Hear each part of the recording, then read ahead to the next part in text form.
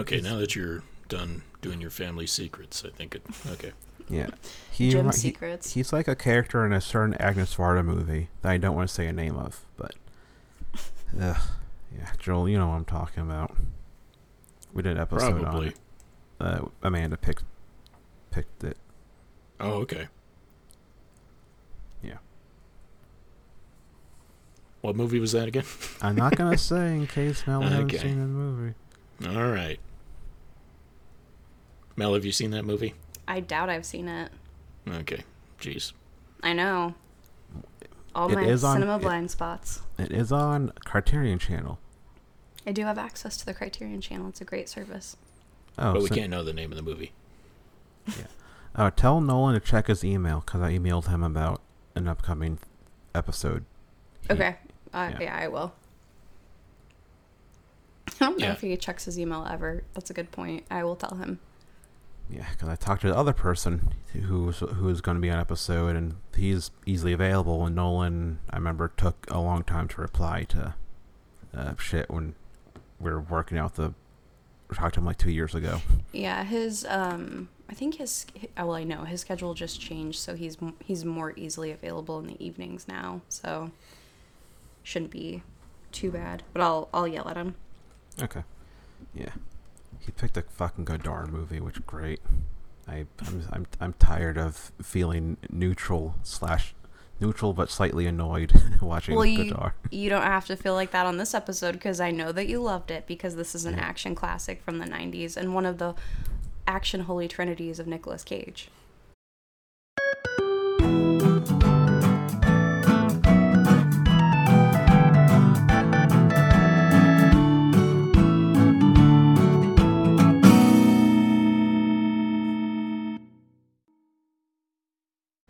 Oh yeah, this was the most bombastic. It was one more bombastic than I remembered.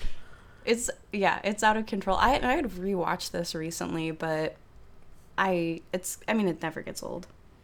Yeah, it's great. There's one kind of 90s element that's kind of gross. It's like, oh, it's not great, but like it's not the worst. And part of me is expecting, 90s, they might say the F word, the other F word, I should say. Yeah, but the thing that's bad is still pretty bad. Yeah, but still, it's like, hey, it's not that homophobic. I was kind of surprised. Yeah. Yeah. Nobody's like, get away from me. Like that person's part of the team, which is. Yeah. No, that's true. It was lazy, but it wasn't like, For 97, they're doing what they could, I guess. Series 4, Episode 1, Con Air. This was Melanie's randomized pick, just in case you didn't know what movie we were talking about. I had a bigger problem with the way Ving Rhames' character was represented, because they're like, he's doing all this political assassination type stuff, yes, but like his character is like, I take such joy in killing cops. It's the best thing ever. Like, well, I don't you mean know. the hero of the movie? He bombed the NRA? Yeah, that's why I was like, okay, I kind of like this guy. I don't think I ever thought that before. Yeah, my note was like, well, he's not that bad.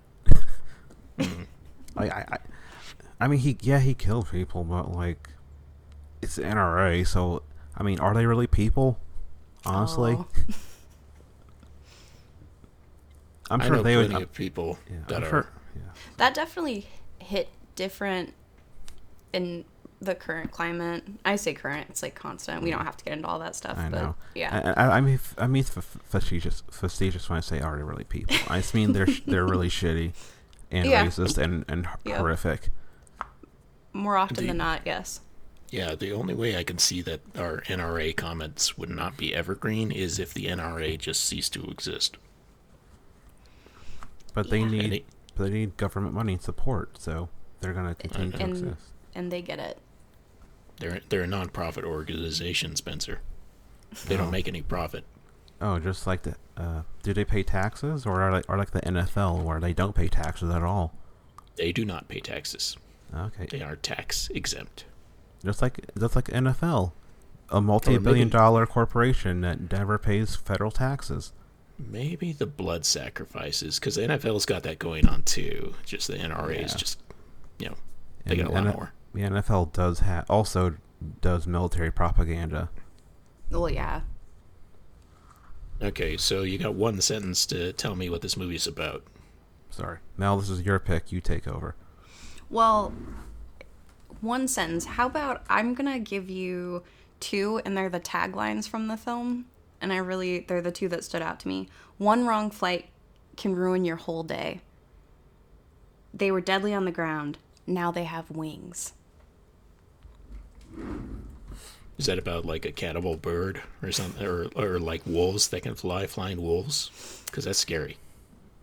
That might be a better concept. No, it's just it's Die Hard on a plane. That's what this film is. It's Die Hard on a plane. So is Passenger 57, which is okay. It's not great.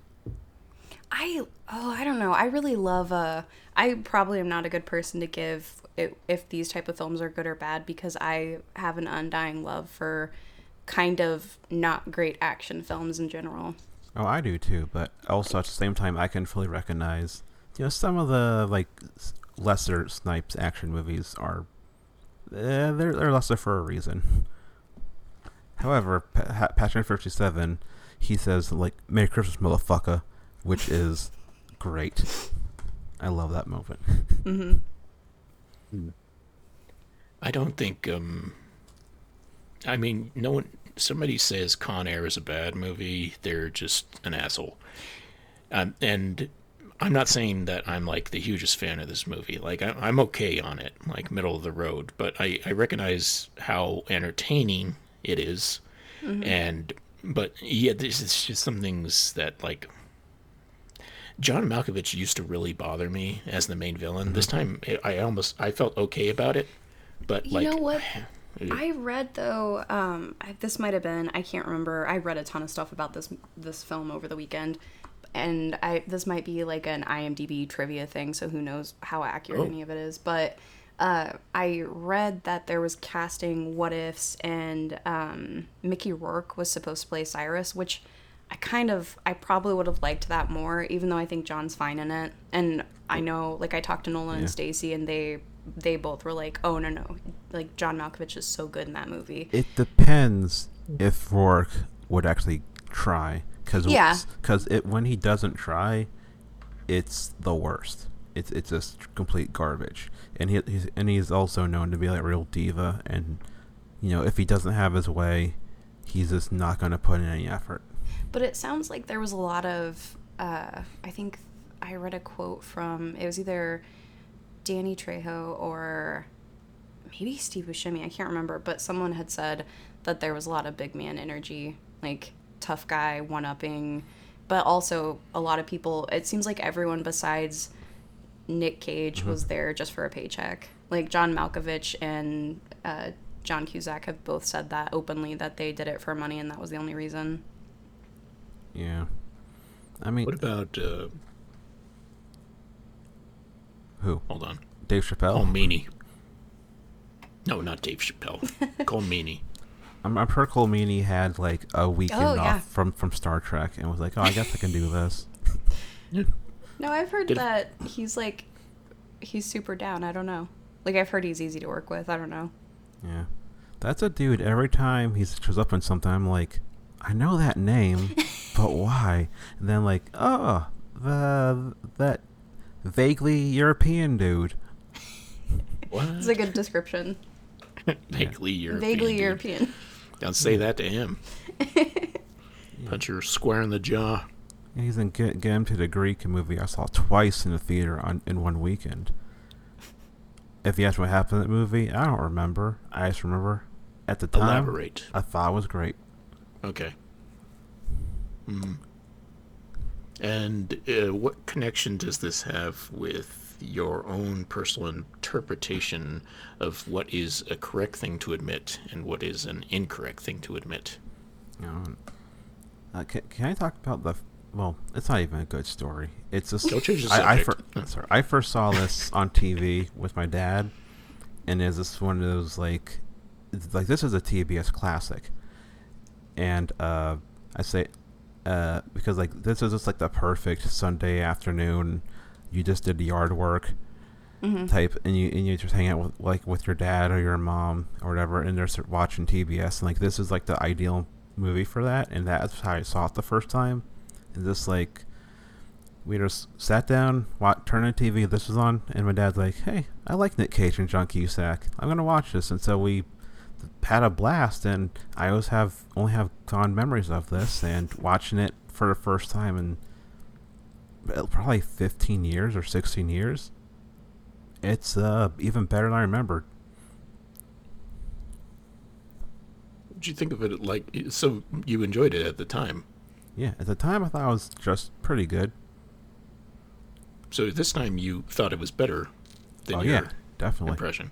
Is that because you had like heard other interpretations of it over the year, or you just assumed that it was like you were wearing those special glasses that people wear when they watch action movies?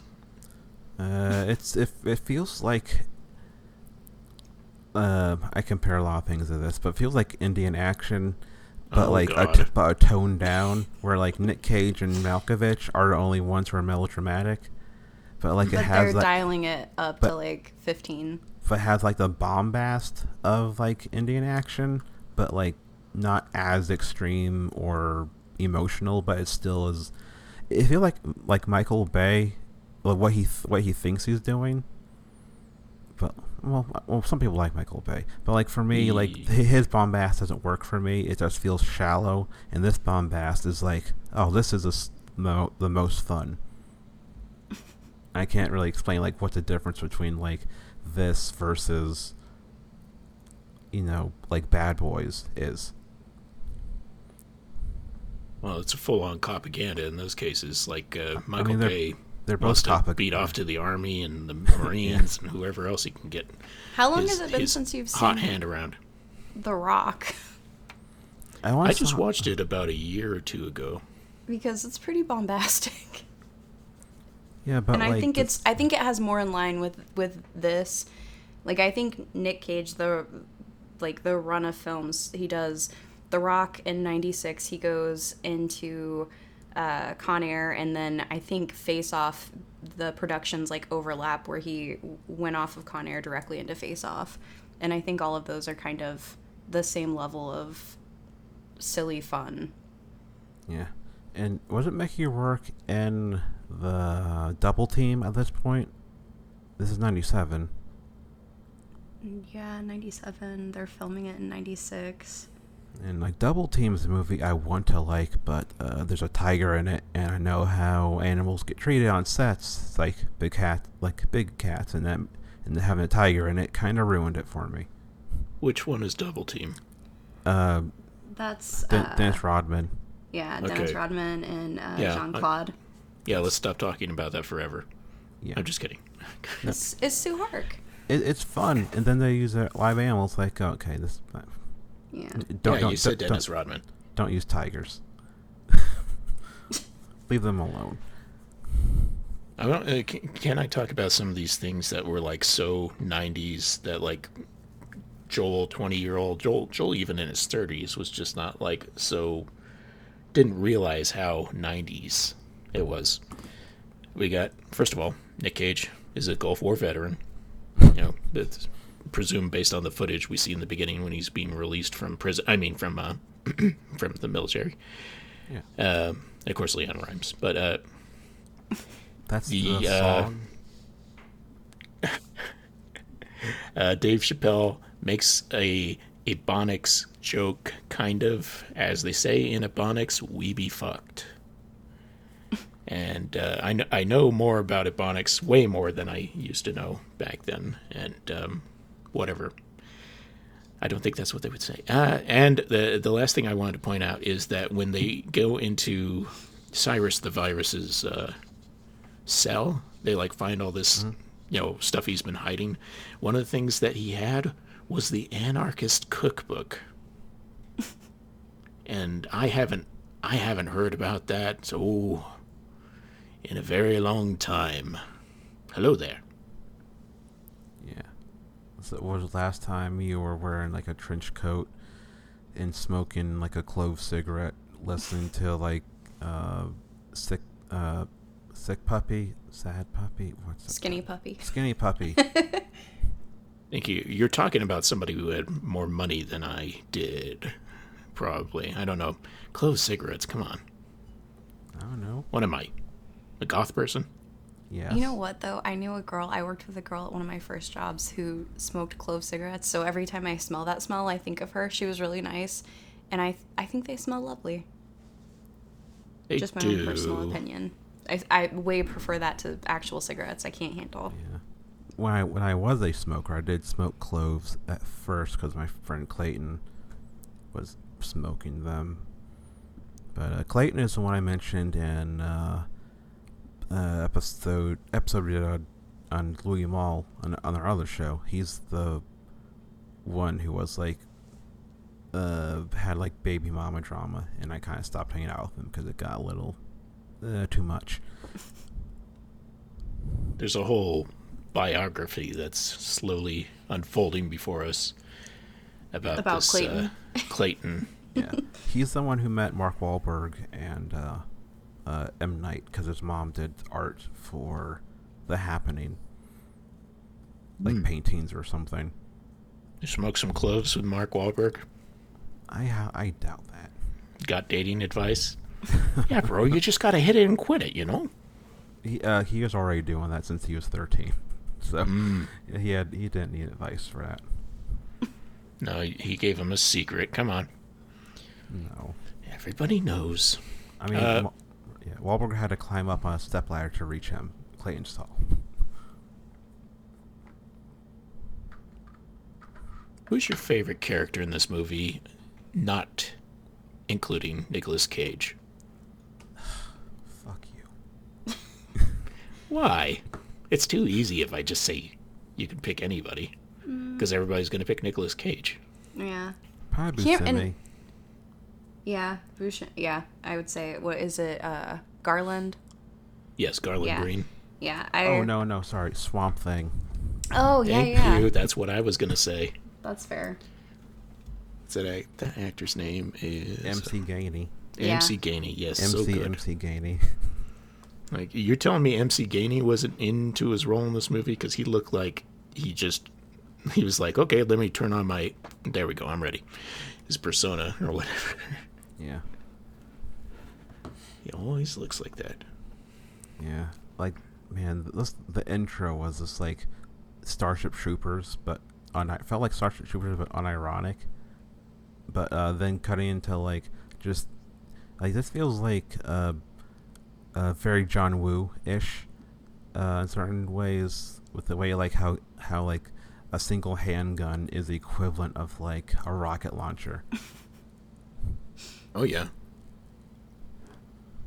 Also, every car or motorcycle that runs into something explodes. You're roboting. Why was I programmed to feel pain? What I said was every vehicle that crashes into another vehicle explodes, except for the ass kicker. Yeah. This is turning into when we talked about that man from Rio. It's like, this is just fun. And I don't know. I got a bunch of notes, but you know, I do the too. premise I've of got a this ton of podcast notes. is I know. So like, I guess we should talk about like the gay character, because that's like the one for me, like the one big like there was a gay kicker. yeah, like that's the one part. It's like it's not great, but it's also like it could have been so much worse. The I've way seen- that they yeah. treat this character, like Joel, I think you said at the beginning, like the way that they all interact, it's not a very nuanced character, obviously, but they're not like a punchline or something. Or at least I didn't feel that way. Yeah, And they even like Well, there's almost like they a were a lip-sync punchline for the performance. movie. Well, Yeah. Like when they're like doing the almost like the lip sync part, and it's like, okay, this, and like everyone's into it. It's like, okay, this is kind of like, it doesn't feel like a joke, and like at that point. It's like, and that feels like that could have been played for like, oh, he's gonna kind of perform, and they're gonna be like, get off the stage and say some homophobic slur. Yeah, It's like you're waiting for an F-bomb to drop and it doesn't come.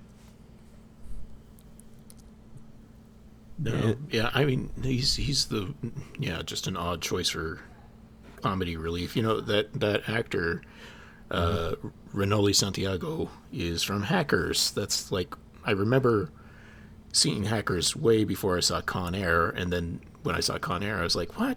That kind of looks like, no, that doesn't make any sense. Why? What? I don't know. It can't be Serial Killer. No, wait, that's not Serial Killer. That's The Freak. Yeah. Yeah. That's Wendell Pierce pre The Wire. Yeah. Ah. Oh, it's funny. When he was a Spike Lee guy. Mm-hmm. Well, he wasn't in one Spike Lee movie. He's not a Spike Lee guy. I think he's the guy who shoots Malcolm X in Malcolm X. Yeah. Well, I think he's. I don't know. He shows up. One of them yells, "Get your hand out of my." Oh yeah, jacket. Yeah. I think that might be him.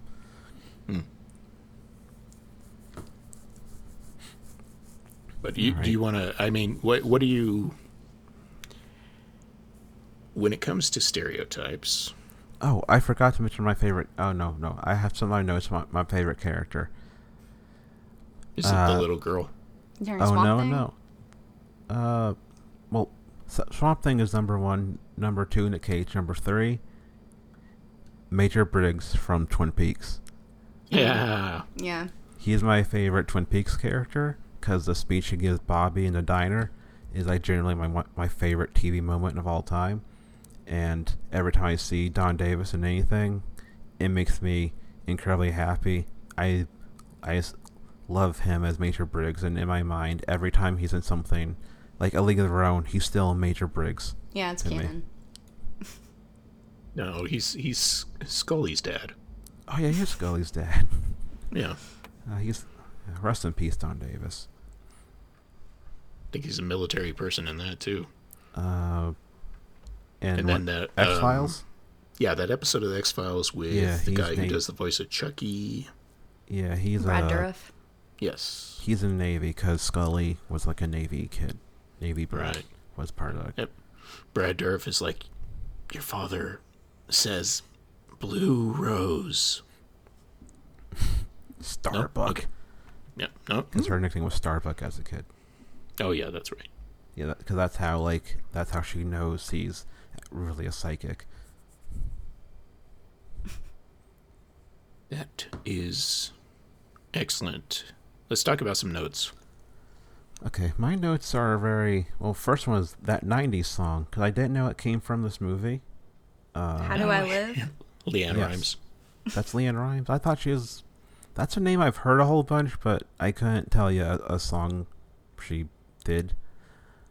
Well, you know one now. Yeah, that one. Military propaganda. Dad to Be. Angry Past. Bad fight scene, because the editing was not so great in the rainy thing. Yeah. Hong Kong Energy. That was. Let's talk about the bar real quick while you're still since you just mentioned that. Yeah. Doesn't it seem weird that 3 hillbillies would attack a veteran? Like, yes, that doesn't extremely seem to make any sense to me. And his pregnant wife. It's really weird. Yeah. They're in Alabama of all places. Like, I feel like they'd be the most like pro-military. Thank you for your service. Yeah. Yeah. If anything, they would have been like buying him drinks, and yeah, it's doesn't seem very realistic, but you know, suspend your disbelief. Yeah. Yeah, they're just catalysts for the rest of the story. Yeah, and the whole rainy sequence is like so hyper stylized, which my first reaction was like, I wonder if the rest of the movie is gonna be as hyper stylized, and it's like, oh, this is nothing.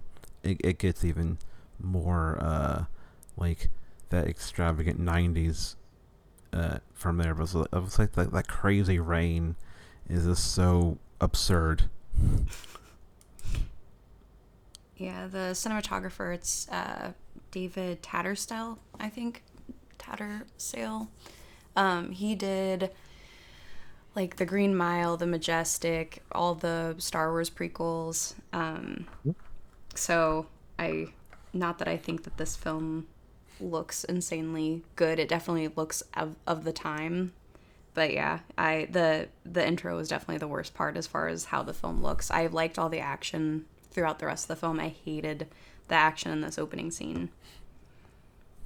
Yeah, and like this was one of those cases where it's like, oh, I remember beat for beat like the first half of the movie, because every time like some scene was about to start, or like, oh, I think this is the part where it's gonna be like a super rainy. He start a fight, like, oh, and then like maybe like halfway through was when my memory faded, but it just wanted like the which is always like for me a fun thing, because like, oh, I guess this left a bigger impression than I realized. Yeah, those things that you haven't seen that often, like you said, the last time you saw it was like over 15 years ago, and you're like, wait, I remember this beat for beat. That's weird. Spencer, we've always been watching Con Air. Oh. Every day.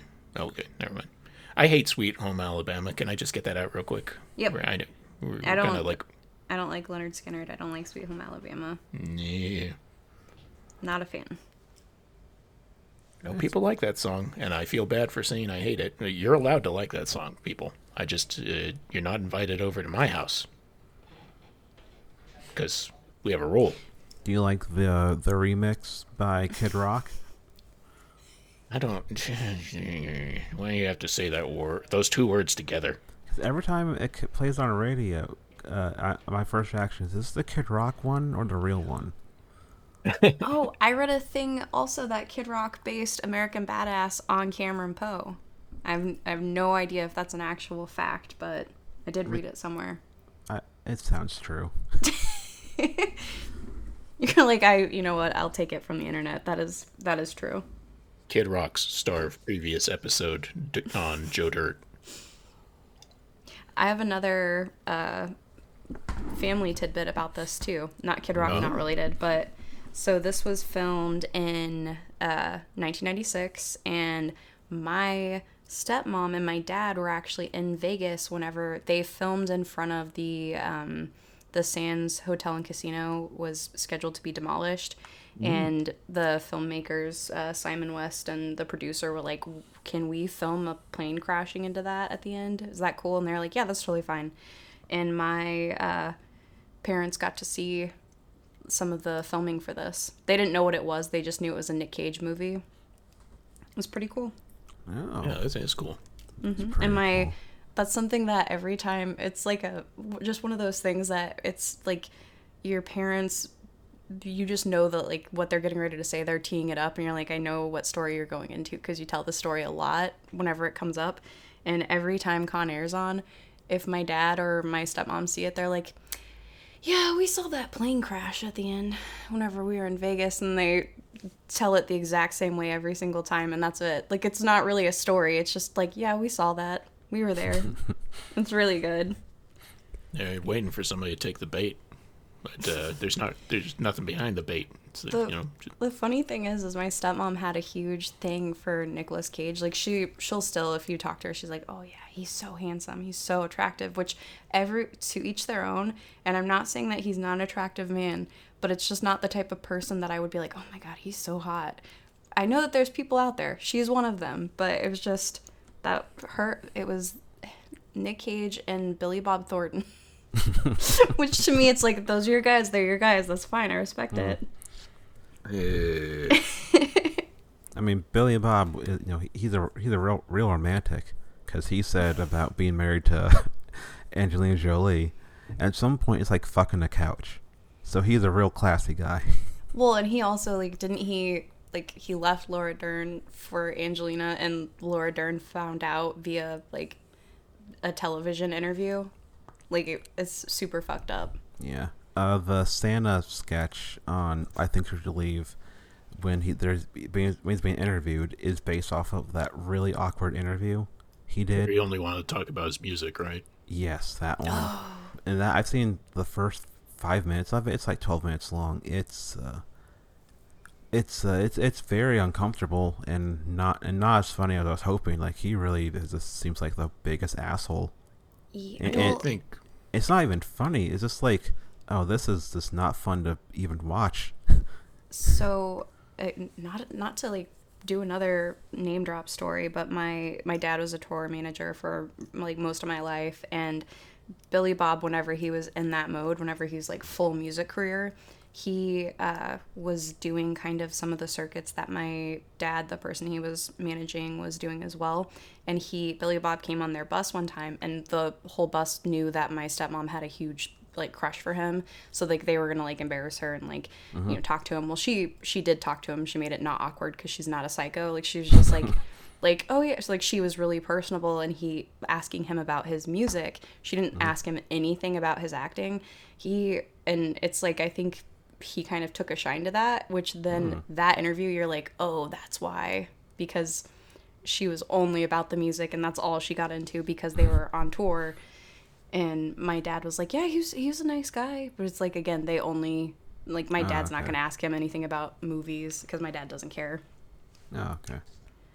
I don't think Billy Bob is the asshole in that interview. I'm sorry. I think if he specifically told them he only wanted to talk about the music, and the guy keeps trying to talk about other things, like you walk out. Like I think that's happened with freaking what's his name? 30 Seconds to Mars. Why can't I think of his actual name? Jared Leto? Jared Leto. Yeah, I was like, I know who that Leto. actor is. Yeah, he did that too. Okay. Like, I think he had that period where he was very much about his musical career, and he's like, don't talk to me about my acting career whenever I'm here as an artist. But again, if you've already teed up the interviewer that's what you're there to talk about, it's pretty shitty to flip the script. I guess, but I mean, I think that there's probably a more tactful way to handle it, but oh yeah. Yeah, but I mean, Billy Bob could have been more, mature about an interview. He's just being extremely grumpy, and he refuses to even speak at all. And it's just reaches the point, like, why don't you just leave if you're going to be like this the whole time? Yeah, walk off. It does get to a point where you have the ability to flip it and make the interviewer look like a dick. So it's like, you just need to turn on that charm. Like, he's capable of doing that. But yeah. It's not his responsibility to flip it over. Like, we're going to think whatever we think about him. And how many actors that are like, can give a performance like Billy Bob Thornton have to worry about like what people think about them on the outside? Like, I feel like unless they're drugging women for 40 years and doing things to them, and even then, you get the right jury, boom, you're free. Yep. Wait, who are we talking about? Con Air. Yeah. I really like the way that Colmini says, like he's doing a pretty decent, U.S. accent the whole time, but for some reason he can't say the word murder. He says moida. Moida. And so if he was doing a Brooklyn accent or whatever, the Bob Hoskins make it New Yorky and rough. Mario. No, but I'm going to call everything moida. The plane stuff, like the plane sequences, it felt at a certain point like Shadow in the Clouds. Not sure if you guys have seen that. It's on Hulu. Is that the yeah, I know what you're talking about. Wait, is it Chloe or is it the other one? It's I get the two mixed up a lot still. I can't think of names right now. I don't know what's wrong with my brain. Again, once the sun goes down, I'm done. It's the Gremlin movie. Yeah, it's all takes place pretty much just in the one space. And like the first half is like kind of like trying to be realistic, and then the second half it makes a giant turn to being like really silly that I don't think it pulls off that well, but like it's kind of interesting. Who wrote that? Max Landis. Yeah. Oh. Yep, he wrote that. Okay, there's some attempts at like feminism in it too that feel super forced and clunky and performative. That motherfucker doesn't know how to write anything original except for fucking that Will Smith movie, which was Bright. that's what you get when he tries to write something fucking original. He did what? He did Bright, American Ultra. Was that him? Oh, I think Yes, you're right. that is Yeah. But that was based on a previous movie starring Jimmy Stewart. Yeah. yeah. Yeah. I mean, isn't John Landis kind of not great aside from the murder? I almost don't even want to get into it because it's I kind of I don't know. I don't want to step into something, but it is messed up to me. An aspect of all the stuff with the Max stuff, like all the horrible things he did, and he got kind of publicly canceled for. I hate saying that, but it's like that's what it is, because he's not going to receive any sort of legal repercussions for the stuff that he did. But it really bothered me, and this is like a thing with Twitter where I think people think that they're being a weird self-righteous, like they're doing a thing, and where it's like, man, that's so not the mark. But I remember whenever that article came out where all those women are talking about Max, and people were making comments about his dad on the, like, those children dying on the set of Twilight Zone. Yeah, Twilight Zone. And that to me, I was like, that is so disgusting that's like this kid is like, his son is an asshole. That's fair. But like, why are we bringing up these like children that died in a tragic way, and the other people that were on set that passed away? It's like, why are we doing that? Like, why are we using that as ammunition for this? I hate that type of stuff. Yeah, like I so recently gross. heard was in something where someone said like, and John Lance is an asshole. I was like, well, is this about the people dying, or is it, or there something You're like, no, else? he's just an asshole. Or is it something else that John Landis did? I mean, I'm sure that's the problem with bringing up John Landis. I want to talk about An American Werewolf in London. Right, that's John Landis, isn't it? Yes. Yes. I don't want to talk about the horrible thing that happened. Yeah. Well, whether or not he was directly responsible, there were all kinds of different hands in that situation, and he has been living ever since with those deaths on his hands, and like, it's not funny. That's the thing is, like, if you're not going to bring it up and talk about it in a thoughtful way, definitely don't use it as ammunition to like get likes on Twitter. Like, that was so disgusting to me. Like, and I can't imagine. Yeah. But yeah, sorry, not to take it down that path. And I didn't mean to. I wasn't trying to say like his son's shitty because of that. I don't know. Oh, no, I know. I completely know. But yeah. The only plane movie that I recommend for anyone to watch is Turbulence 3 Heavy Metal. That's the one with the Marilyn Manson knockoff. Yeah, kind of, yeah. Mm-hmm. Okay, yeah.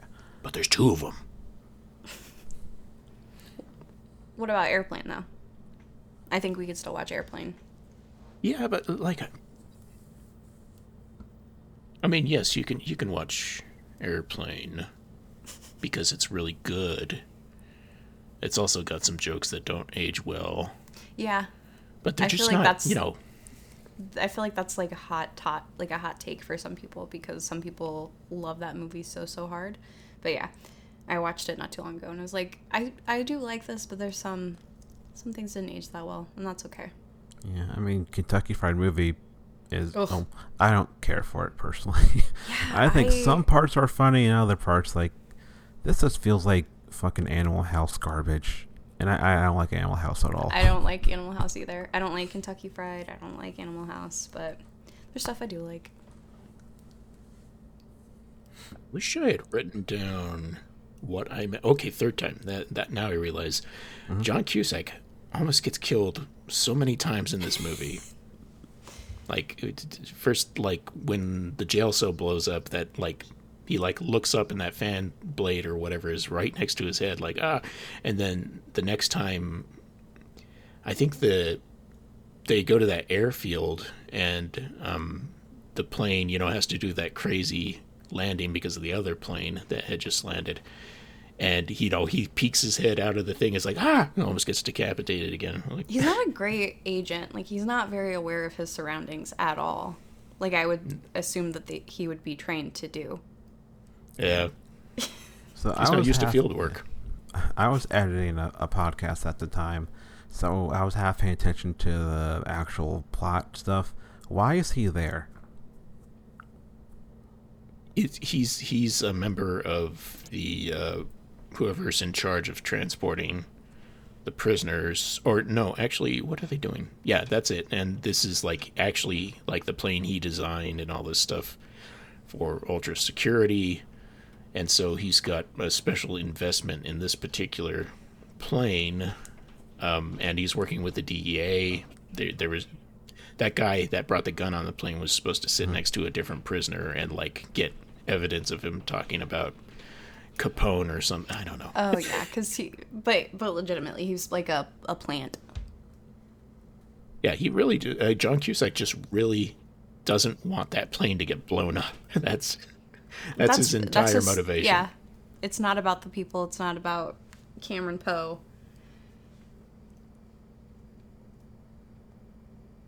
Any other questions? Do you think there should have been more Chappelle? No. Oh. Okay.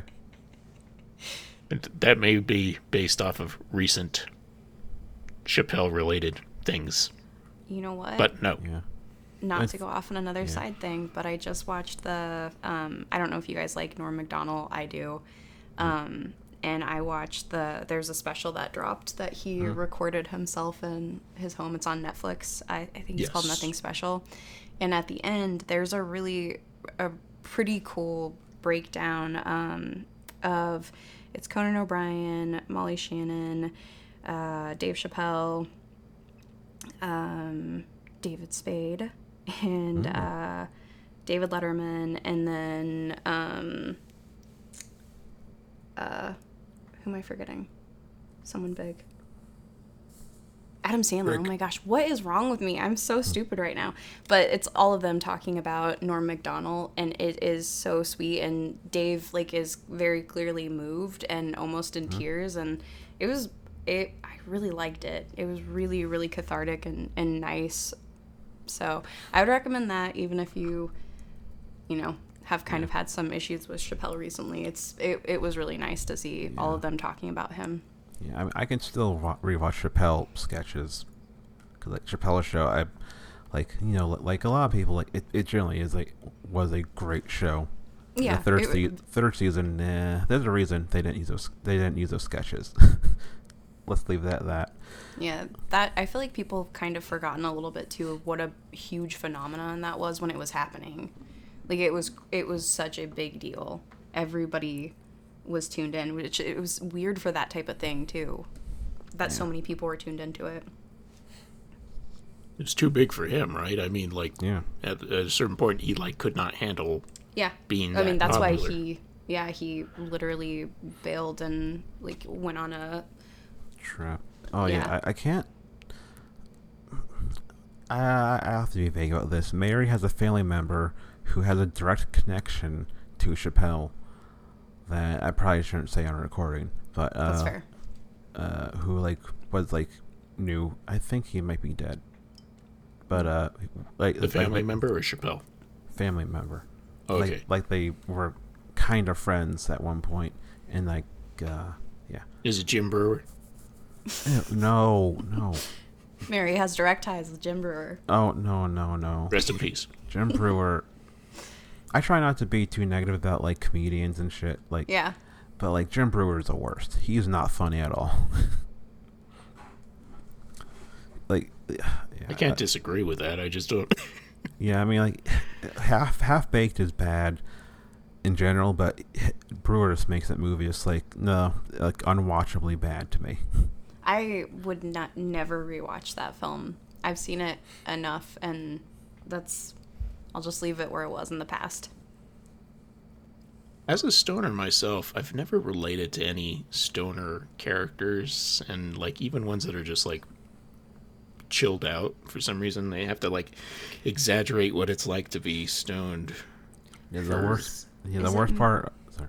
No, go ahead. Sorry. The worst part. I used to smoke weed. Then I started working in the medical field, and you get drug tested. So. Yeah. Mm-hmm.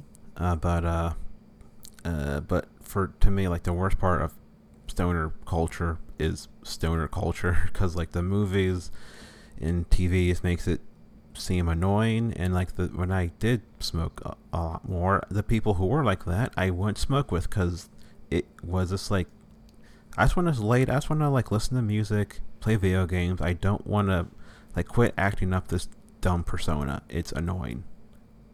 Well, yeah, and it's like that's not how, like, being high, you don't automatically turn into that type of character. So it's definitely a choice that people are making, because it's like most of the time, most people, it's just going to level you out, and you're going to want to just sit and like watch something or play something or read something.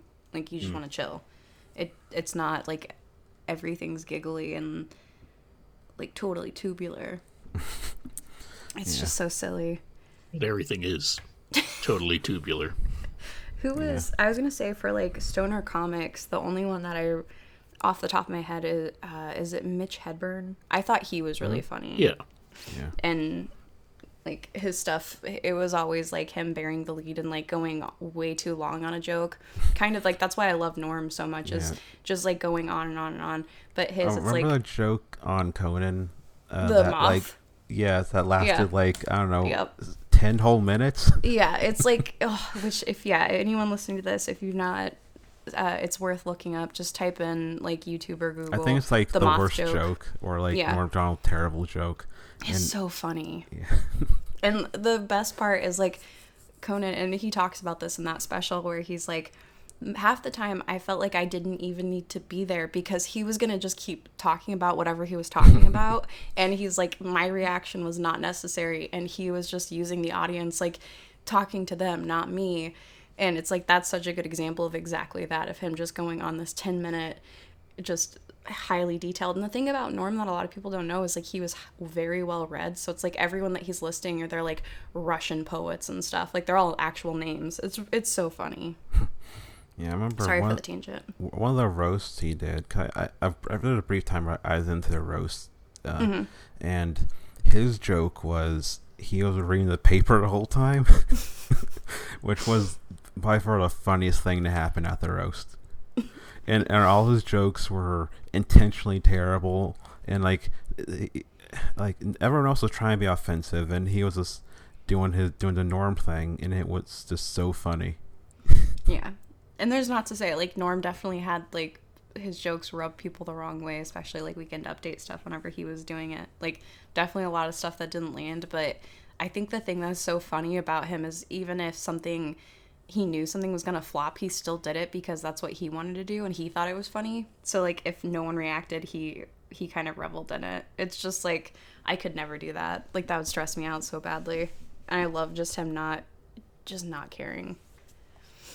Sounds like art to me, rather than, I mean, performance is art, but like if what it makes, you know, as the artist, you produce what you produce, and as long as you're happy with it, that's, you kind of just put it out there. People are going to react however they're going to react. Yeah. Most comedians are like, if they're not getting laughs, I might as well just jump off a bridge, because like that's like, nobody wants to see an unfunny comedian.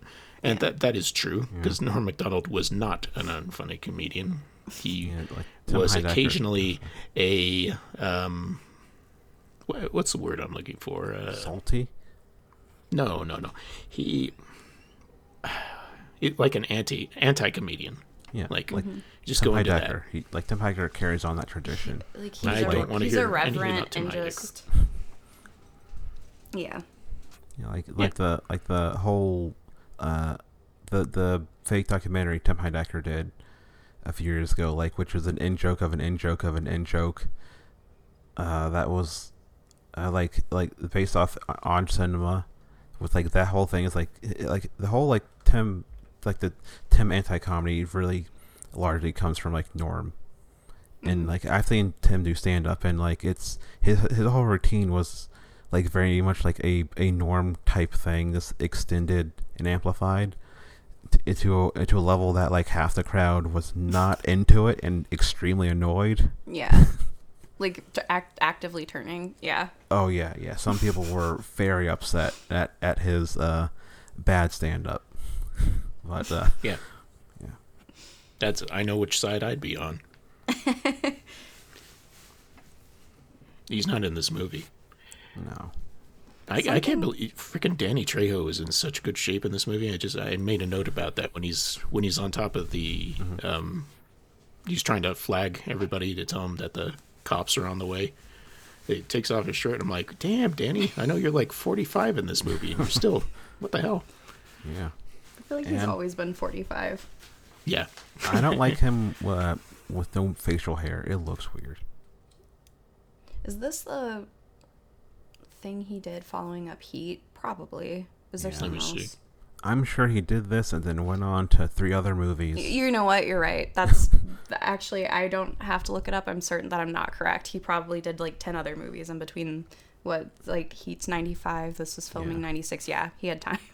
Yeah, Spencer, you haven't listened to We Hate Movies in a while, right? Correct. They had an ongoing joke. I think a couple of episodes they brought it up was that Danny Trejo. They were talking about, I remember seeing Danny Trejo in the video where the train starts running towards the screen, and we all ran away because we didn't want to get hit by Danny Trejo. Just making references that he's been in literally every single movie. Yeah, he's Latino James Hong. Yeah.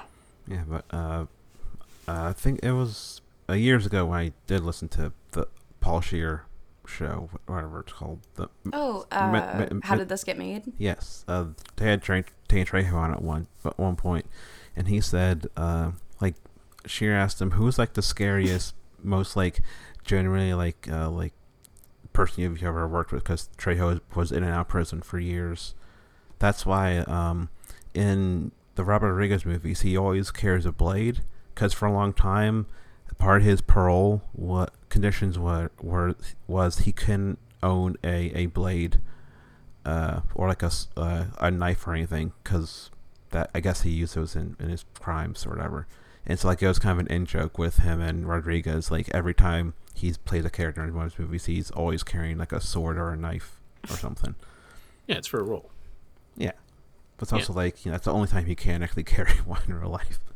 But Trejo said the scariest person he ever worked with was John Cusack.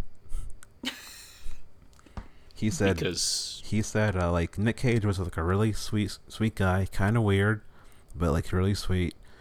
And he's like Cusack generally was like creeped him out. Yeah, and again, like everything I read about him, I mean, I've read he seems like maybe he might not be a super nice person. Not to speculate, but you guys are destroying my image of John Cusack, and I don't appreciate it. I still love Say Anything, and I mean, I love 80s, John, but yeah, he doesn't seem like maybe a super nice person.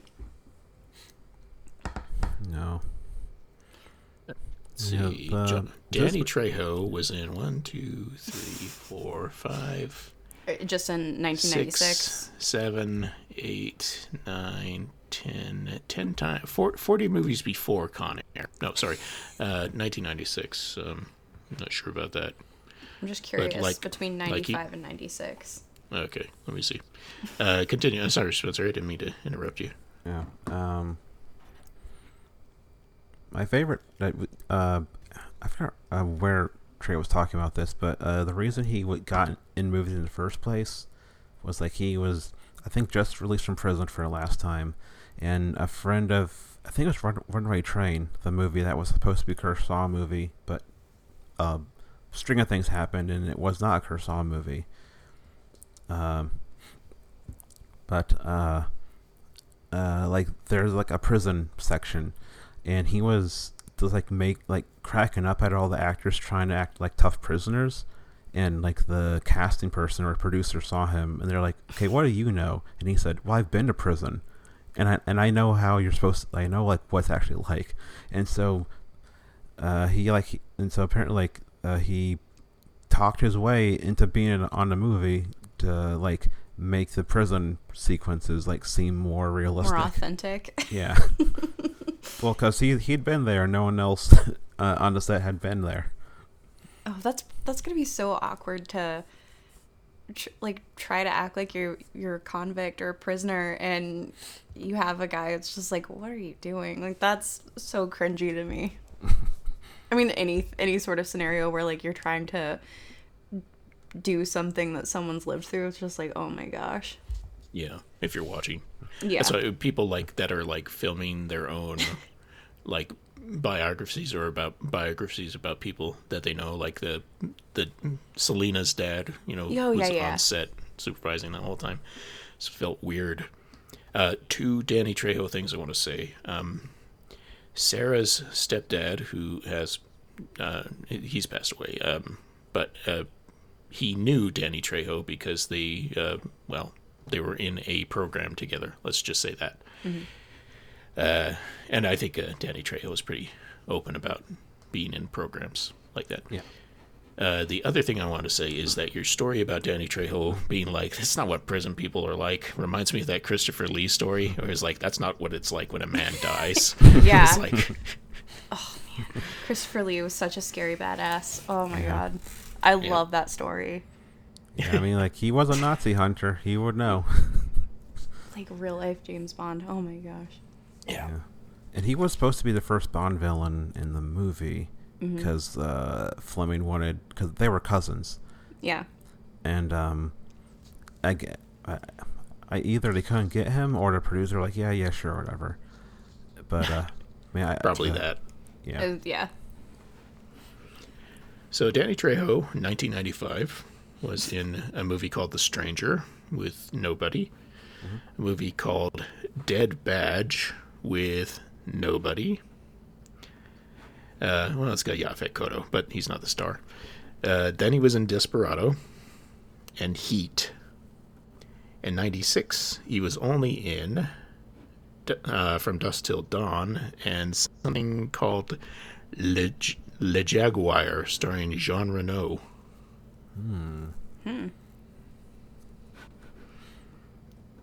Anyways, that's been Danny Trejo Corner. Yeah, he's great. I love character actors like him and James Hong who just like will show up in anything. But like the thing about but character actor like that is usually that means they're good and they can learn their shit very quickly, and like they're they're easy enough to work with. Yeah, I feel like, I mean, neither of them are really, I feel like they're an elevated that guy, but it's like for a lot of people that maybe aren't super into films, they are those like that guys that are, they pop up in so much and they're always good. Even if it's just a little thing, it's always good. Yeah. Yeah. Like Steve Buscemi. Yeah. Which I feel like I like his character here. I do too. And at the same time, I kind of wish there's a little bit more, but there's so many crazy characters, like him being super toned down. I think it's creepier. Yeah, I think it makes it so much creepier. And I mean, he's like a Hannibal Lecter ripoff type yeah, thing, they mentioned he was killing people on the Eastern Seaboard. It's like, okay, we get it. Yeah, and even like waxing about like the psychology of I think it's Billy Bedlam or whatever. Mm-hmm. It's like either maybe his mother didn't love him enough or too much. Who knows?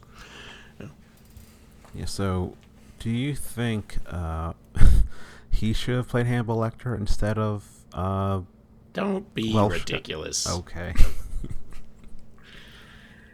We had, let's see, how many? We had four perfectly good Hannibal Lecter actors, although I never saw that guy who passed away. Oh, yeah. He's in Moon Knight. Hannibal Rising. Yeah.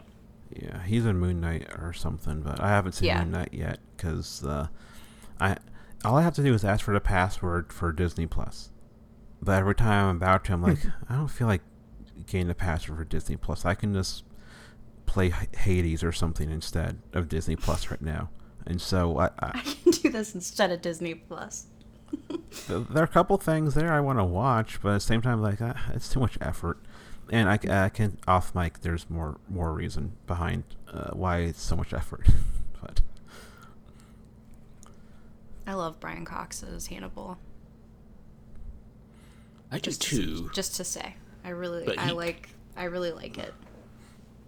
Yeah, it's amazing how underplayed like he is. Like, you go visit him, and like you can almost erase the fact that he's in the freaking movie, but like that character was just the one that stuck, I guess. Yeah. There's all kinds of good things about Manhunter. I love Manhunter so much. It's weird that like Silence of the Lambs turned into essentially like a Freddy or Jason movie. It's like series with like what Hannibal Lecter, which is like which feels to me like it feels gross in a way that true crime feels really gross. Where like, you know, like the Hannibal Lecter character as like turned into like, you know, like a rock star, like elevating him to like, oh, so cool. See, and there's some true crime stuff that I do like to follow, but I can't, like, which you guys know, it's like a huge boom that's been going for, I would say, like, the last decade. But like the way some people intake that stuff and like talk about it, it does get to that area, which I don't like. It's like I can't listen. I like Bailey Sarian. She's a YouTuber. She does makeup and stuff and talks about stuff.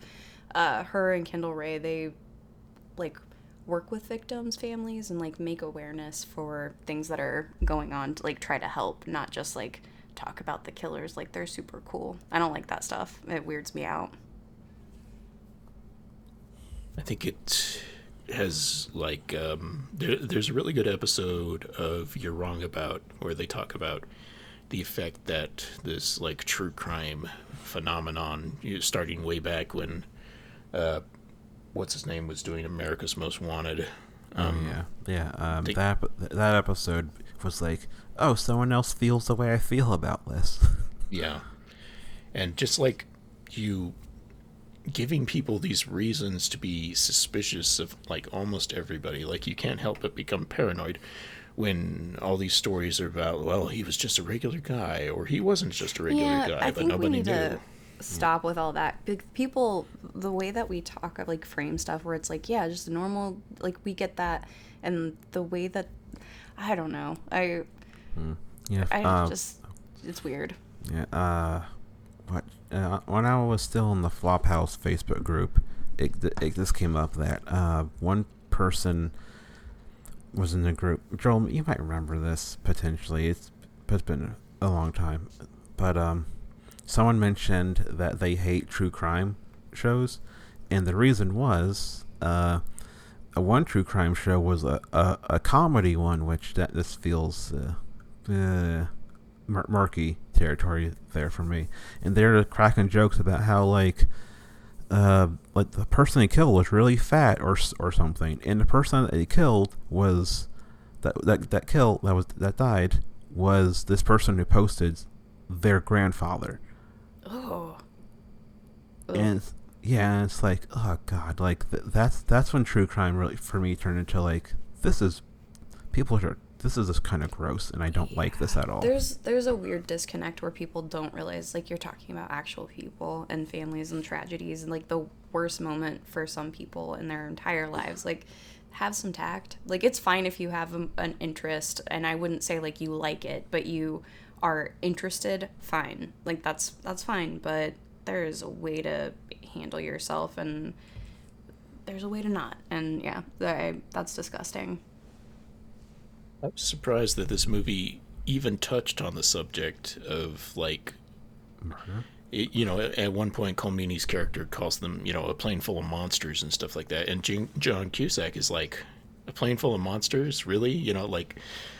Fighting back on that because, like, the people think that, like, well, this person murdered somebody. I could never be like that. And it's like, I don't think people are willing to admit to themselves that, like, a human being is capable of anything another human being is capable of. I'm not saying that, like, if I'm suddenly going to become a cannibal because cannibals exist, but to believe that you're incapable of murder because you're a really nice person or you hate violence or whatever, it's like you don't understand what a split second can do between you being somebody who has made that kind of a mistake or not. And would you, like, if somebody in your family did that, would you think, oh, irredeemable? Some people would think that. Those are bad people, in my opinion. not irredeemable, because I don't believe anybody is irredeemable. Like, or not irredeemable, but at least empathetic. Like, you can empathize with a human because they are a human, and I think that's really like the least you can do. Yeah. Well, and it's oh, sorry. No, you're fine. Like, this is obviously a dialed up version of what you're saying, but like the Stanford prison experiment, that whole thing of like having some of the students as prisoners, some of the students as guards, and all of them seem normal, well adjusted, but like having that power dynamic all of a sudden, like treating people differently, and it's just like like I don't think we can say what anyone's capable of, and it's like, yeah, just try to be freaking decent. Yeah. And like this movie, also keep in mind this movie came out during like the Clinton Super Predator era, which like I've been binging a lot of You're Wrong About, and I already didn't like the justice system of this country. But like going through that show, I was like, oh man, the justice system is garbage. It's kind of terrible. Yep. And like this movie, it kind of feels like propaganda, a little like propaganda almost at points, but other points, like Julie pointed out, like the John Cusack characters, like, you know, pushes back against it, and so it's kind of a little more thoughtful about like we've talked about this before. Like, I love action movies. A lot of action movies lean right wing. That's just how it works. But like this movie, it feels like it's, at least at some point, art is trying to be like, well, actually, you know, they're also people. Where like, you know, it could have easily just have not even acknowledged it, but the fact that they do acknowledge it at all, if it was a nice surprise. Again, this movie doesn't. Sometimes it's like whenever you think it's going to tip over into something like of the times, it kind of doesn't. Like it again with the one character that Renlio Santiago plays, and yeah, the expectation of writing all of these guys off because they're, you know, they're cons, they're ex-convicts. Well, they're convicts, they're not ex. I guess Cameron's the only one that's technically getting out. Yeah. And the other guy was his buddy. He was the guy from Forrest Gump. McKelty Williamson. Yeah. Yep. So in his two biggest movies, he gets killed off. Yep. Well, he doesn't get killed off in this. What are you talking about? I thought he died into this. No, at the end you see him getting put into an ambulance. Oh, okay. Well, like I mentioned earlier, I was editing a podcast. Doing a podcast. Yeah, that's right. Yeah, so he was also in Heat, apparently. Yeah, I was gonna say he was in Heat as well. Yeah, allegedly Chappelle was auditioned for Forrest Gump, or the producers wanted to contact him. I can't picture that, but I won't get into Forrest Gump. Yeah. Maybe no, that'll be for when we cover that. That would have been funnier if he was in it. I might veto Forrest Gump if we come to it. Oh my gosh. That might be a veto. I'm sorry. If you were super jazzed to talk about it on this program. Well, Spencer dodged that bullet already. So. Oh yeah, in our other show, we kind of it was like Pulp Fiction or Forrest Gump. And it's like, I don't want either of these. These are talked to death. Yeah. And we got a Russian movie. Thank God. Thank God for those Russians. Yeah. All right. How do we feel about the ending? The bombast of it, or like the final moments when the song comes back, or what? Him meeting his daughter? Starting when the plane is falling apart and they're going to have to land on the strip. I mean, I think that we haven't really talked about it, but their whole plan, like, is not a good plan, just in general, before they're forced to land. It's, but that's fine. Yeah. Again, I can suspend my disbelief for the ride. Originally, they were going to, I think that the screenwriter, Scott Rosenberg, I think he had written it that they were going to crash into the White House. And Simon West, the director, was like, or actually no, it was Jerry Bruckheimer. He was like, no, let's not do that. How about something else? And he's like, okay, so Vegas. And they're like, that's where these guys would want to go. Vegas, yes. I mean, the desert portions when it's like a sandstorm. I was thinking like, this could have been Dune. Like that could be like this wetsuit. I don't know Dune terms. What are you talking about? You talked about Jared Leto earlier. I thought you were a Dune expert. Jared Leto was in Dune? No, but the no, house. But you just Duke Leto. What? Oh, I don't remember. His Dune House name. Atreides. Oh, see, I thought you were ripping Blade Runner because Blade Runner to me had some. I won't even get into it. The sets of Dune and Blade Runner were very boring to me, most of all. Joel, you of all people should know when it comes to like sci-fi and fantasy names. Are you saying Arrakis? Like, is that what you're talking about? The planet? I guess. Yes, the desert planet. Arrakis Dune. Yeah, that's. I don't remember this shit. I just remember I liked the Dune movie from last year. But if you asked me what were the character names, I'd be like, there's a Jessica. Yeah, and there's you a remember Paul. the American names. Okay, Yes. yeah, exactly. The only two. And there's other people with silly names that you couldn't pay me to remember. They are. That's it. What about Duncan Idaho? I was about to say, do you not remember the most like American name in that? Oh, I don't know. Jason Momoa. Okay, yeah. Oh, yeah, he shaved his beard midway through a movie. That was fucked up. He was the best part of that movie. Like, I know, I'm but sorry. But shaving his beard? No, he looks better. He needs facial hair. It looks just wrong. really don't like it when actors shave their facial hair. Like Danny Trejo. That's true. Mm-hmm. Yeah. My father. Yeah, Dune's a good movie. I like the Lynch version better. It's I like more it gets into the weird alien stuff much quicker. Obviously, like the first 10 minutes of that movie are insane, but it's a lot grosser too. I like that. Like the evil people, the Baron. I don't remember their names. Like he's full of pus and shit, and it's like, yeah, this is the gross shit I like. And the new one, it's like, oh, he just, I don't know, he floats and he's big. He's not that gross. I liked the new one. Like, I'm excited for the sequel. It'll be good. I really like Dune a lot, but those sets are so boring to me. And I feel like you could interchange Jared Leto's like evil little whatever blind guy. Yeah, his like bad guy lair with any of the things that are on Arrakis, and it's like, yep, this could be the same planet, which I don't like. Wait, Jared Leto was the bad guy in Blade? I don't want to talk about Blade Runner. I don't remember. I don't. We don't have to talk about it. Yeah. I think I told you when I saw Blade Runner, I was confused because I thought the replicants were robots, but they have human bones, and so the whole time I was like, I don't know what this movie is. I found it impossible to follow.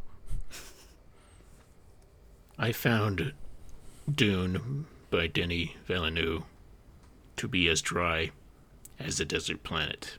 The entirety of the movie. I found it disappointing. I felt like nobody knew how to emote except for Jason Momoa. But everyone else was like, son, man, and Oscar I know Isaac, you'll do what's right. Yeah, Oscar Isaac's such a good actor, and he looked good in that suit, but man, I was like, everyone is very stiff in this. Yeah, he looked good when he was totally naked at that dinner table, too.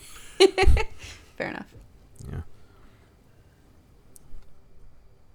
Con Air?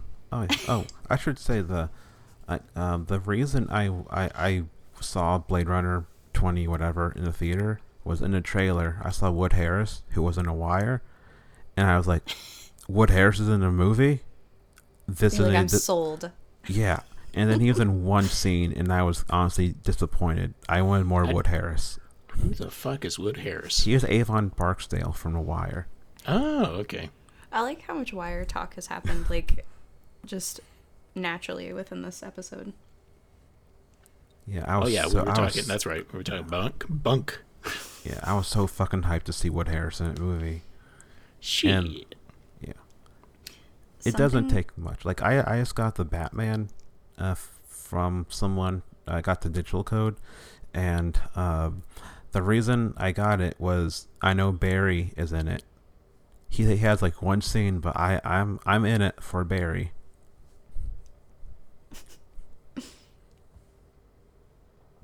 So, when Nicolas Cage inevitably figures out that, well, first of all, he's like, well, I guess I'm free now. Like, no, hold on.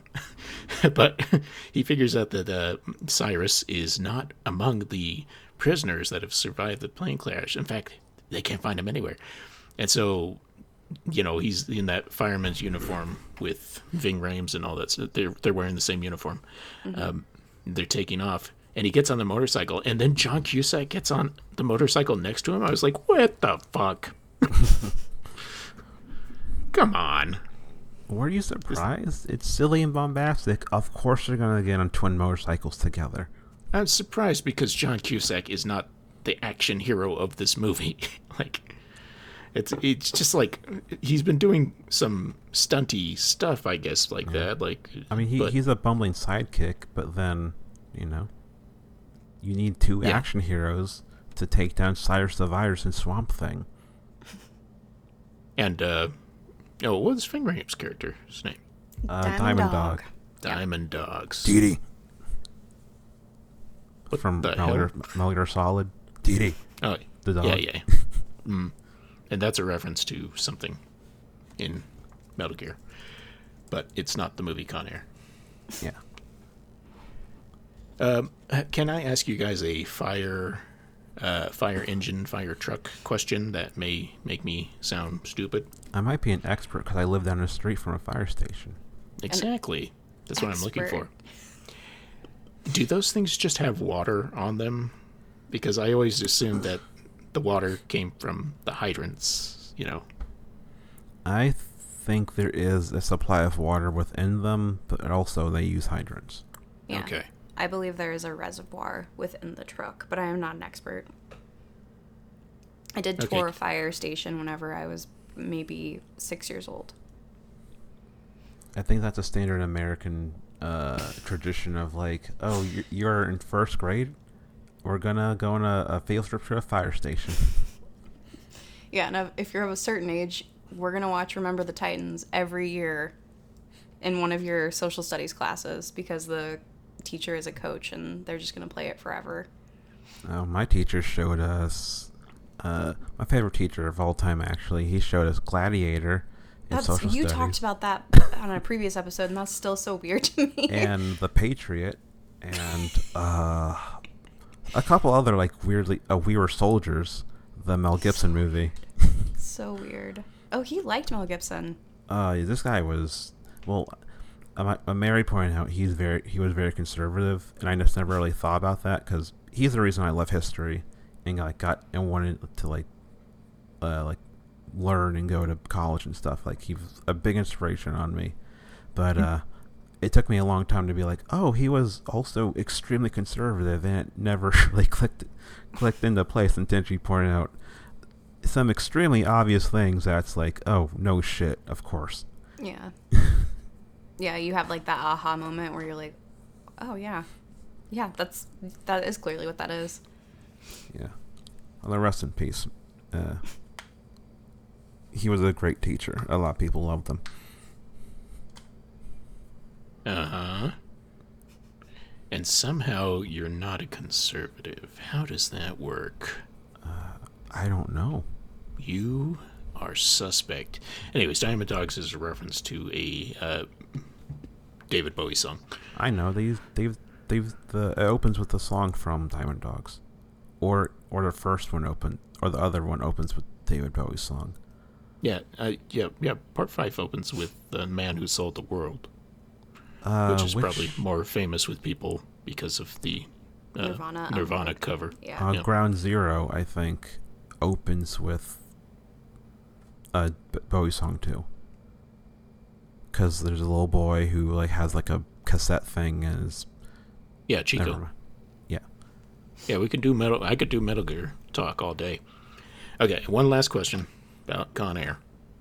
How the fuck did John Malkovich end up underneath that rock crusher? Where did that rock crusher come from? What happened? Yeah, I actually had a note where it was just like, I actually don't get the ending. Like, I don't get just logistically how it happened.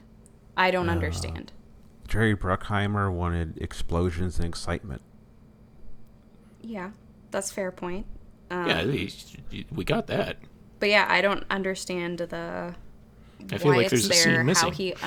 how he winds up under it. Don't understand. No idea. Do I like it? Yeah, it's fine. Oh yeah, sure. Yeah. It's, I don't know.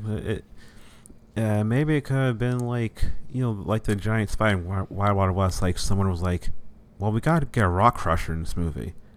There's no other ways the movie will be made. We need a rock crusher. Listen, we spoke to the Rock Crusher Union, and we've held them off for too long. We got to put them in this movie, okay? Like, Jerry just had a big whiteboard and he just wrote a bunch of, like, these are the things I want you to hit. Like, yes, explosions. I want a plane crash. Like, rock crusher. Put it on the board. Yeah.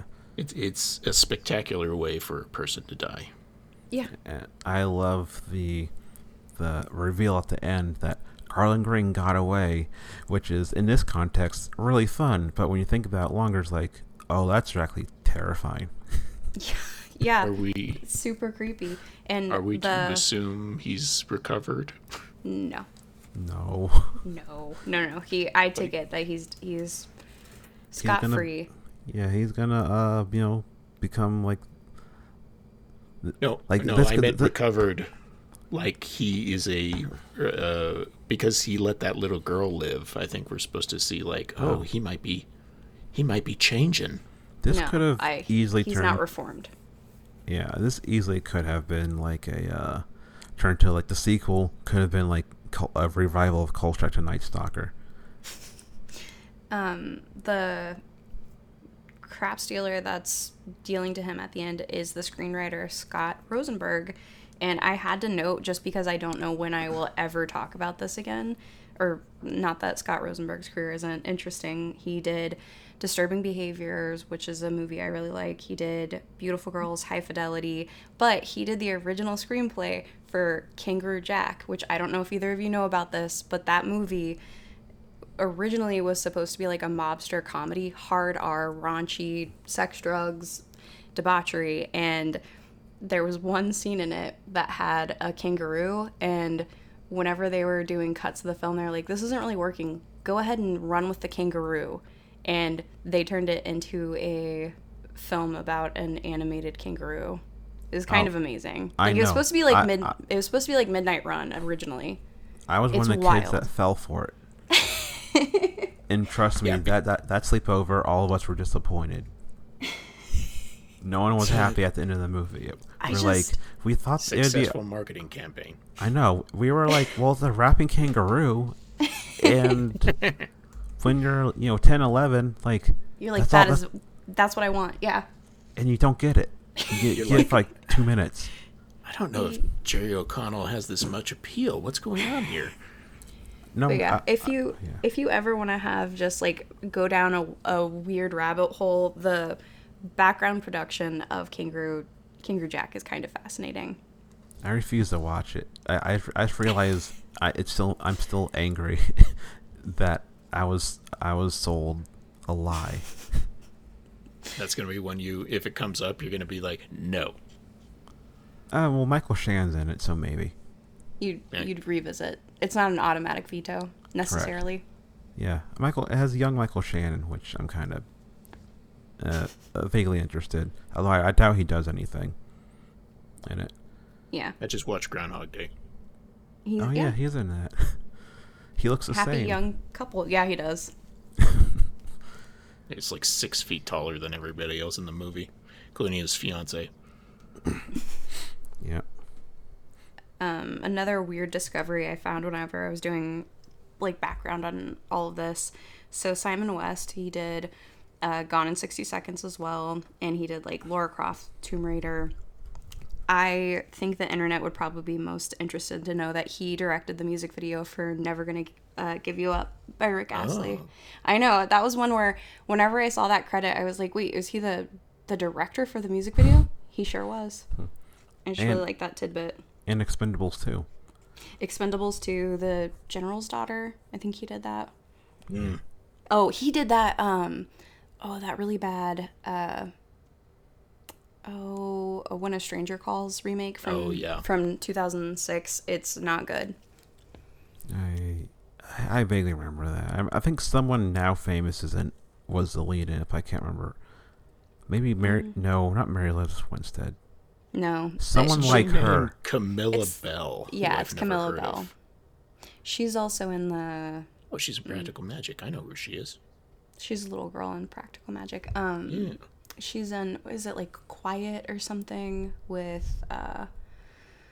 Malcolm Bell? No. What is it? I can't remember names right now. I'm totally worthless. There's a movie that the Flophouse covered called Quiet or The Quiet that was like one of the movies that Hammer put out after it got revived like 10 years ago. And I bought the poster for it because I was going to go to see the Flophouse live. And I forgot to bring the poster on the train ride. And so I just have the poster for this horror movie that no one really cares or remembers. Alicia Cuthbert. She's the one that's in that. That was going to drive me crazy. Not that it mattered at all. I just needed to say it. She's great. She's on Happy Ending. It's a great sitcom. Yeah, I really like her. Tessa Thompson was in When a Stranger Calls, the crappy remake. That's interesting. Oh, I don't remember that, and I love Tessa. Of course, I've only seen it once, so... Clark Gregg. That's interesting. I would if that was one that came up on this, I would rewatch it. But I just remember not caring for it. And one of my all-time favorite actors, Tommy Flanagan, who is, Irish guy who plays all kinds of different roles, but he's the guy with the scar on his face. That was in. Is he? He's in Braveheart. He's in Gladiator. Is he in Snatch? Oh. No. In Braveheart. I thought for a second you were just gonna leave it as like he's like an Irish guy, and that's it. You're like, I love him. I'm sorry, he's Scottish. Yeah. Don't kill me, Tommy Flanagan. Yeah, he's got a really good look. I like him a lot. Yeah. Yeah, I'd take him on a date. Oh, that's not what you were saying. No, I think casting him as the stranger is a good call, but that movie, it's not great. Sorry, Simon West.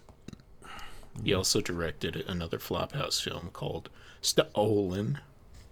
Oh, the other Nick Cage movie. That's probably why they work together. Yeah. By all accounts, Nick Cage is a fun guy to work with. Yeah. I love how intelligent he seems. Like, when people interview him, like, he's passionate about what he does. He doesn't care, like, that he's been in low-quality stuff. He'll talk about whatever and what he found interesting in the role, if he found anything. And if he didn't, he's super complimentary to the people that participated. It's like, this is a world-class guy. Give him his T-Rex skull back. Yeah, do you think he hangs out with, like, his cousins at all? Like, Jason Schwartzman and, like, Sofia Coppola and Roman? Or do you think Nick is, like, the weird one? I feel like he's probably... They probably don't hang out with him. I'm guessing. I have nothing to base this on, but... Yeah, he always seems so... Like, there was a really good interview. I think it was whenever he was doing press rounds for Mandy. And, he was wearing a crazy gold jacket, looked amazing. And he was just talking about... Someone had asked him something about Vampire's Kiss. And he, was talking about it so earnestly. And it's just, that's really cool. Like, I like it because there are some people that's like, I don't want to talk about my, my stuff that's not good. Or whatever that is. It's like, he's down to talk about whatever. And he just seems really humble and endearing. I don't know. I like Nick Cage. Yeah. If only he, well, I like that he does interesting stuff, and low budget stuff, but I feel like I mean, I don't feel like it's because he's bad with his money, so he kind of is forced into he has to do the paycheck, yeah. And now I don't think he's actually getting like the how he used to get paycheck films. It's kind of different now, so he just kind of takes whatever, but he still does really cool stuff. He just needs to do a Pig every year, and I'm into it. I still haven't watched Pig. I feel like I'm gonna cry a lot.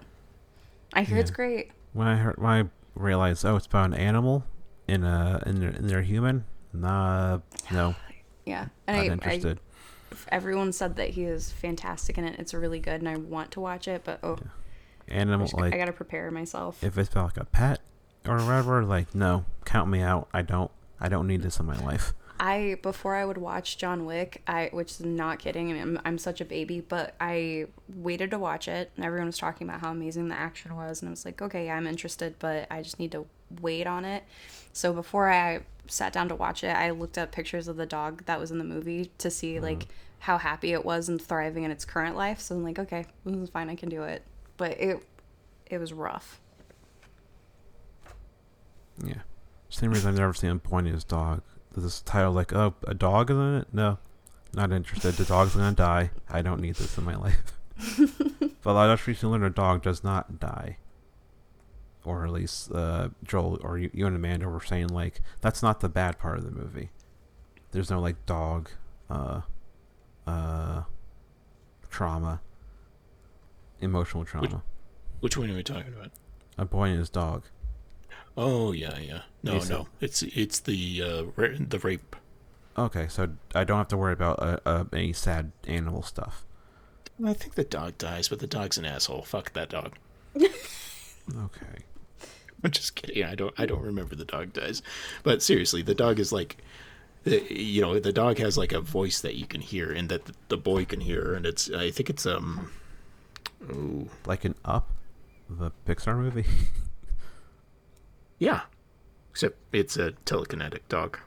Oh, is that a reference in Up to A Boy and His Dog? Yes, that's also why the old man is looking for the last living women. What? I don't think so. I don't think that possibly. I think everyone just wants. Yeah, everyone just wants their dog to talk to them. Yeah. Okay. Yeah. I'm looking it up.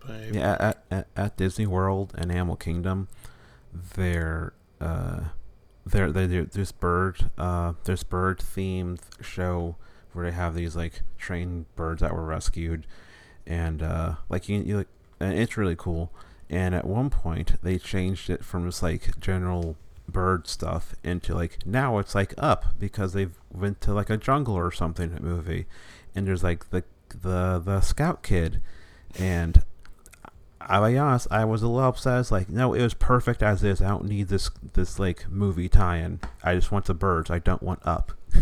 And then they took out the Boy Scout thing. It says back to birds. So, A-okay. Thank goodness. And if you're wondering, do I go to that every time I'm there? Yeah, at least once.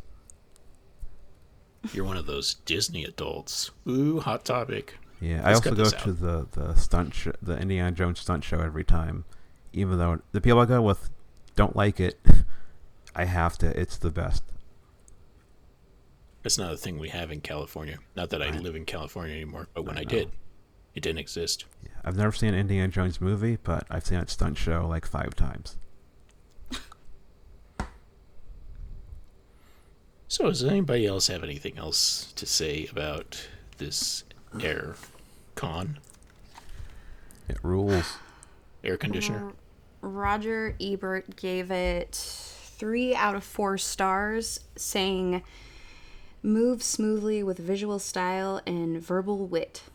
I don't really believe in like star ratings, but I say that's fair. Yeah. I'm surprised he liked it, because if I like something, usually it means he doesn't like it. I know. Whenever I read that, I was like, wow, that's shocking to me.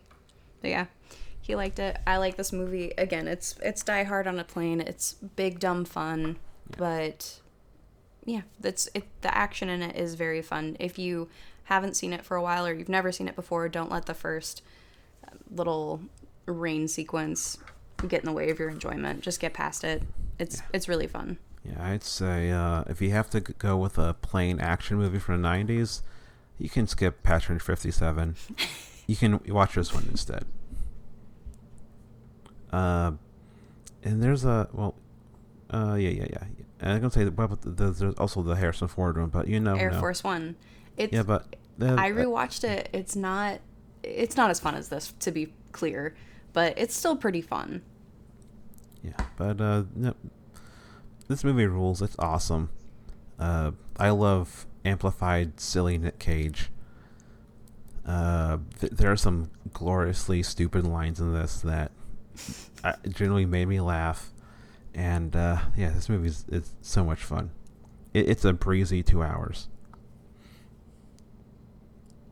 It's incredibly watchable. If you haven't watched it in a while, you should watch it. If you had to choose between Con Air and, say, Armageddon, I think I would rather watch Con Air, because Armageddon has Ben Affleck. No, I'm just kidding. I don't know. But no, it's okay to like a movie. Okay. And if we're going to do the plugs now, I want to get to this before I forget. Grumpire, head grump of Grumpire LB, asked me to do a blurb for their action movie roundup at the end of the month. For this, she asked me to do one for an Indian action movie, Vikram, that just came out. So I'm going to have my first thing on Grumpire published kind of soon. And I have another thing I'm working on for Grumpire right now. All right. Mel, you want to plug anything? Well, I don't know when this is going to come out. Tomorrow. Perfect. Not really. Yeah, I assume whenever, let's see, we would be, things we have coming up. We did an episode that'll come out either this week or next week. Again, not to put a timestamp on this thing, but we did Come Drink With Me on Cinema Parlor. And then we have my birthday pick coming up, which is The Last Shark. It's an insanely fun Italian shark film that stars James Franciscus. I can't recommend it enough. It's super, super fun, and we'll have a good time with that. And then we're doing Invasion USA and RoboCop. I think that's everything we have coming up within the next, little bit. The cinematographer for Invasion USA was interviewed on the Rialto Report. He worked in porn before he worked in mainstream movies. Yeah, Nolan's had a kind of gone down a rabbit hole of people that have either started in porn and then branched out, which is a ton of creators, and then also the reverse of that, were people that started out and doing legitimate, quote unquote legitimate films that ended up in porn. And he's been telling me about what he's reading and watching. It's really interesting. Yeah, the guy he was Joe Zito's guy. He did that Friday whoever Friday 13th Joe Zito directed. Deep Throat guy was the cinematographer on. He is Brazilian. He has that weird Brazilian name that's like Jaoa or Joao. It's a name I always forget how you say it. But fairly interesting career. And Joe Zito is really an interesting filmmaker as well. Yeah. I'm gonna be on this month. I record my Grind Bin, maybe fifth one. I can't remember how many times I've been on. On Cyberjack, aka Virtual Assassins, aka Die Hard, mixed with Blade Runner, but starring Michael Dudikoff, and it's on Tubi. I love this movie. Brian James is in it, so we have a double Blade Runner connection. And this movie rules. Yeah, it does rule. I don't know what you're talking about, but Brian James in general, I'm all in on. If you want Brian James as a villain quoting Shakespeare, watch Cyberjack. It's never been a desire of mine. But I'll watch it anyways. Pretty soon, a old classic called Please Don't Send Me Into Outer Space is going to be back in a brand new form. My former co-hosts all found lives or something like that. I'm not clear on what their problem is, but I asked them permission, and they gave me their blessing to start it myself. So instead of 3 jokesters joking around with joking movies, it's going to be me talking to individuals about the movie of their choice, and it's going to be half interview, talk about what they like about sci-fi and, stuff like that. Like, I'll come up with questions probably, I don't know. And we'll also be talking to the movie of their choice. And if I can get it going, I want to try to get it up to once a week, but for now, tentatively, we'll talk like a 2-week, every 2-week episode basement. Basement? Basis is what I meant to say. Am I going to be on it? I don't know. I didn't invite you, did I? I'm just kidding. Spencer's going to be the first guest, but you don't have to sounds like you're not going to be on it whenever you announce it to everybody right now. Like, I want it to be a surprise. Okay. Jesus.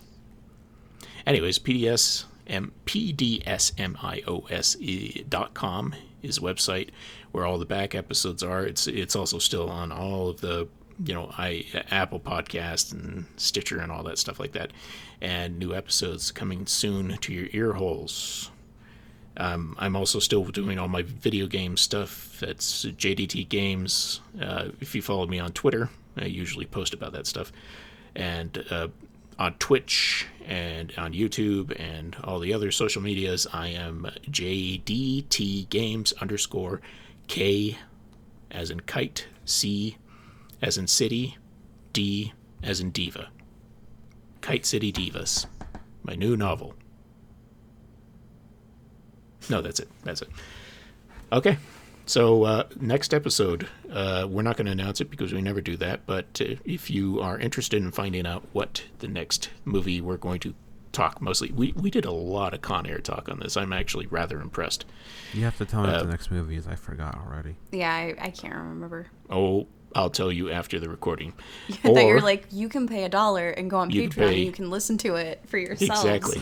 You degenerates. Pay a single $1. For the price of $1, you can listen to an episode where we talk about all 4 of the picks that we made for this series, and then there are previous pick episodes, and one special episode about ladies from Salt Lake who are married and stay in their house, something like that. Yeah. A very entertaining episode, I hope, about the Housewives of Salt Lake City, which is Spencer's favorite show. No. There's a new Housewives series. This one, Dubai. Oh my gosh, Spencer, I have to tell you something real quick. Mm-hmm. Every time we talk about these housewives, all of my advertisements go crazy. All of my YouTube suggestions turn into, so I knew about the Housewives of Dubai, and I almost screenshot like a bunch of stuff to send to you, and it was like, he knows. I don't have to, he knows about it. He's aware. Yeah. I know, he knows. Yeah, I'm fully aware. And Mary and I started the new season of Bling Empire. That's the Asian reality show on Netflix. I thought you said that one wasn't that good. It's terrible, and we're not going to continue. It? Okay. It's the worst. It's not worth watching. It's a bummer. Yep. But we'll all get by if we can. Thanks for hanging out with me talking about Con Air, you too. As for you listeners, remember, if you don't listen to the next episode, you'll never find out where I left the bomb in your house.